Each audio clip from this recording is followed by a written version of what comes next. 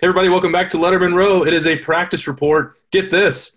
The Ohio State beat is actually going to get to go to a practice in the Horseshoe tomorrow, if you can believe that. Until then, we had an update today with both Ryan Day and Justin Fields chatting with the media. That's Tim May and Spencer Holbrook joining me right here as Letterman. It's like Christmas, Tim. We're doing this right after the press conference. I'm like, we've tried really hard, you and I and Spencer and Berm. We've all been hoping for more access. We know that times are really tough, but before even getting into what Coach Day and Justin Fields talked about, I'm so excited that we have a present to unwrap tomorrow in the Horseshoe. Yeah, I don't know if it's like Christmas more like Thanksgiving, where you have a big turkey you get to go enjoy. You know what I'm saying? It is practice, but as I've told you a million times, you learn as much from practice sometimes as you do from a game if you're paying attention, et cetera. But the main thing is, we're going to get to see some type of football action in the stadium, and that's cool. And number two, we're going to get to see for ourselves, who's kind of lining up at safety for the Buckeyes, and who's winning those corner battles going into the first real day of full contact karate, so to speak, and of course that offensive line, who's going in first. Nicholas Petit-Frere or Paris Johnson or DeJuan Jones, or is DeJuan Jones practicing a lot at guard? All those things pique your interest. Yeah, I wouldn't imagine that we're going to see a ton of stuff that we don't expect from the starting lineup tomorrow. As you said, we already know that Pete Warner is going to be at that will spot, and Justin Hilliard and Baron Browning on the opposite side, and maybe DeJuan Jones would be out there, but he's probably not ahead of Harry Miller and Wyatt Davis at guard. And, it's not like we've been living completely in the dark, but to your point, we get to see that and verify it. And there are some really intriguing backup battles where Spencer, Coach Ryan Day brought this up, where, you're going to get through this season. He expects 120 guys may have to play. So the backup battles are arguably more important than maybe some of these starting jobs. Yeah, it's interesting because every time he brings up running back, one of the backups comes up. Marcus is still coming along on that injury. Xavier Johnson is getting reps there. When he talks about other positions, he's always bringing up these backups because they're just so important this year. You don't know when a guy is going to test positive. If that happens, God forbid it does. But it's bound to happen at some point. If it does, they got to make sure that they can rely on these guys. And I think they're realizing that more than I think they even thought they would. I think they now fully get it, how important all 120 are. I think it'll make them learn to not take some of these guys on the practice squad, so to speak, for granted. Yeah, and Tim, you brought this up on the Tim May podcast earlier this week. You asked me about the positions that I wanted to watch. Is that right tackle the one that's most important to you, or is there something else that you will really be honed in on tomorrow? Well, what was interesting is when we were talking to Justin Fields, he said whoever starts at right tackle. I'm paraphrasing, but he didn't say – when Nicholas Petit-Frere starts at right tackle, that tells me there's a battle going on. You got to look as much as what wasn't said as what was said in some of these things, et cetera. And is Gunnar Hoke still on the team, by the way? Yes, sir. I mean, when Justin was talking about the quarterbacks, he was talking about him meeting with Ryan Day occasionally when Corey Dennis is meeting with the two freshmen, and you're kind of going, well, where's Gunnar Hoke? I think Gunnar Hoke, probably on paper right now, at least, is still the backup quarterback. So there are all these interesting little, things you want to see for yourself, so to speak.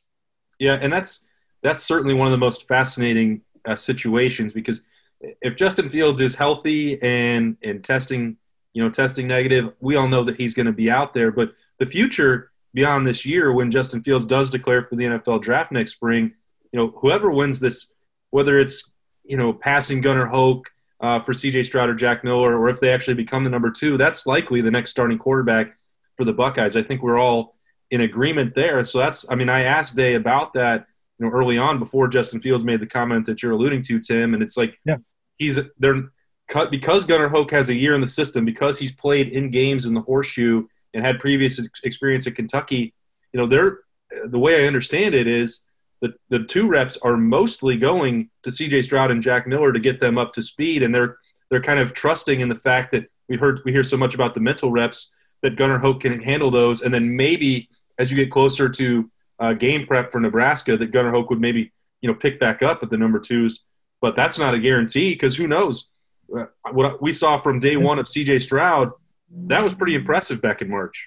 Oh yeah, absolutely. And and here's the thing: we know this. Even though Ryan Day said they take that instant 15 minutes or less test where they can find out whether they're positive for COVID every day now.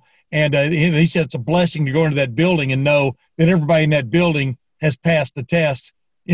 Which means it's negative. That George Costanza line, negative. Oh no, but negative's good, right? And but yeah, you're right. What's interesting though is this is going to be a year when you're going to see guys play who maybe you didn't think were going to play, because you got to figure some guys are going to contract COVID-19. It's just the odds are saying that, and if it strikes the quarterback room, it's going to be a very interesting situation. Yeah, Spencer, what did you pick up most from Day, and then the value of these horseshoe practices, maybe what you'll watch as we get in there? I want to know, he said something about, pumping in crowd noise. I don't know how effective that really is when you don't have a crowd there, but they want to simulate every possibility. I think that's an important thing. He kept saying, just so many different variances of so many different things they have to worry about. If a coach, they have contingency plans for everything is what I'm trying to say. And I think that was a huge point he wanted to make clear. They have plans. They're hoping that it doesn't come to that, but they've always got a plan for everything. And it shows the organization that goes into everything they do. It's just interesting, like Tim said, if it happens to the quarterback room, if it happens to any room, what the contingency plan is. Because for a coach, you could say, okay, the defensive line coach is now the defensive coordinator, or the defensive backs coach is now the defensive coordinator. For players, if a room gets it, a defensive tackle might have to become a defensive end, or that it changes everything. So I think the contingency plans are something that I find interesting. But going into this practice, I kind of do want to know what they're going to do for all this noise. There may be a future Justin Fields on this team. We haven't seen that yet, but right now there isn't. Yeah, and that's a huge ask, especially with what we're talking about. I mean, when Day and Fields talk, obviously the attention is going to go directly to the quarterback. I mean, we're talking about a quarterback guru and a Heisman Trophy front runner, one of the best quarterbacks in school history after just 1 year. Yeah, and it's always tough to manage that. You want Justin Fields to be getting as many reps as possible. You want him fully unleashed if you're Ohio State, but you try to keep your attention on the present as much as possible. But what we're talking about here, whoever emerges between Miller and Stroud, that changes the future of your program down the road. And, that's more interesting almost than anything else you'll see. And it's crazy how that works because, you try not to get too ahead of things, but both, in the present what you have in Justin Fields. And everyone is talking about how seriously he's taken his preparation. And we know what he did in terms of the petition, but he's talking about, Tim, those extra meetings with Day, extra time and extra film with Dennis, and living alone and just hanging out with his dog. Like, this guy is fully locked in. There's no real question as long as he's healthy and available, that's a special potential there. There is a major moment for any athlete, but especially a quarterback, and this is special for quarterbacks only, in my opinion, in sport, is when they go from running the play to wanting to know why this coach is calling a play in certain situations. What are you trying to attack? What are you trying to set up, et cetera? That's the leap that Justin Fields, who is now very fluent in the Ohio State offense and calling it, now he wants to understand it. It's like you learn French, but then being able to speak in French and think in French. Right. Now he's thinking in French when it comes to the Ohio State offense. And I think that's a huge development for the Ohio State offense.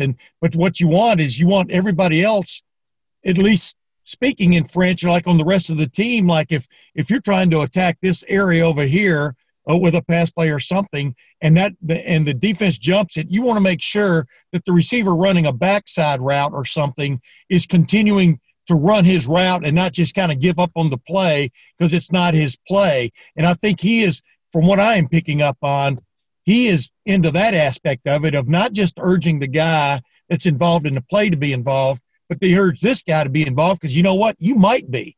Yeah. if things break down. And that to me is interesting, and it could really. That's why I asked him about. A lot of people are thinking this could be as prolific an offense as Ohio State has ever fielded. I truly believe that. I think you do too. Yeah. But you still, like he said, you still got to go out and execute it. You got to have 11 guys kind of thinking the same way on every play, taking every play as a serious backbreaker, play of the season kind of approach. And that's what is different about him as much as anything else, as much as his diet and as much as his being a leader on the team. Yeah, we've covered that diet. That seemed to be a very popular topic today. Wait a minute. I think I smell steak cooking. Go ahead. Well, Justin Fields, he told you, Tim, he's not interested in that anymore. The smell won't bother him. He's just cooking up those tofu burritos, as we know now, and a plant-based protein shake. We got the full rundown on all those meals. Hey, we're going to actually have some football to talk about tomorrow. The Letterman Row Crew will be out there as much as we're allowed to be, and as much coverage as we can provide. We will continue to do that. We'll be back with more Buyers Auto practice reports as we get a look live and up close, or maybe not up close, live and socially distanced with the Buckeyes in the Horseshoe on Saturday. Tim May, Spencer Holbrook, I'm Austin Ward. This has been the Practice Report brought to you by Buyers Auto at Letterman Row.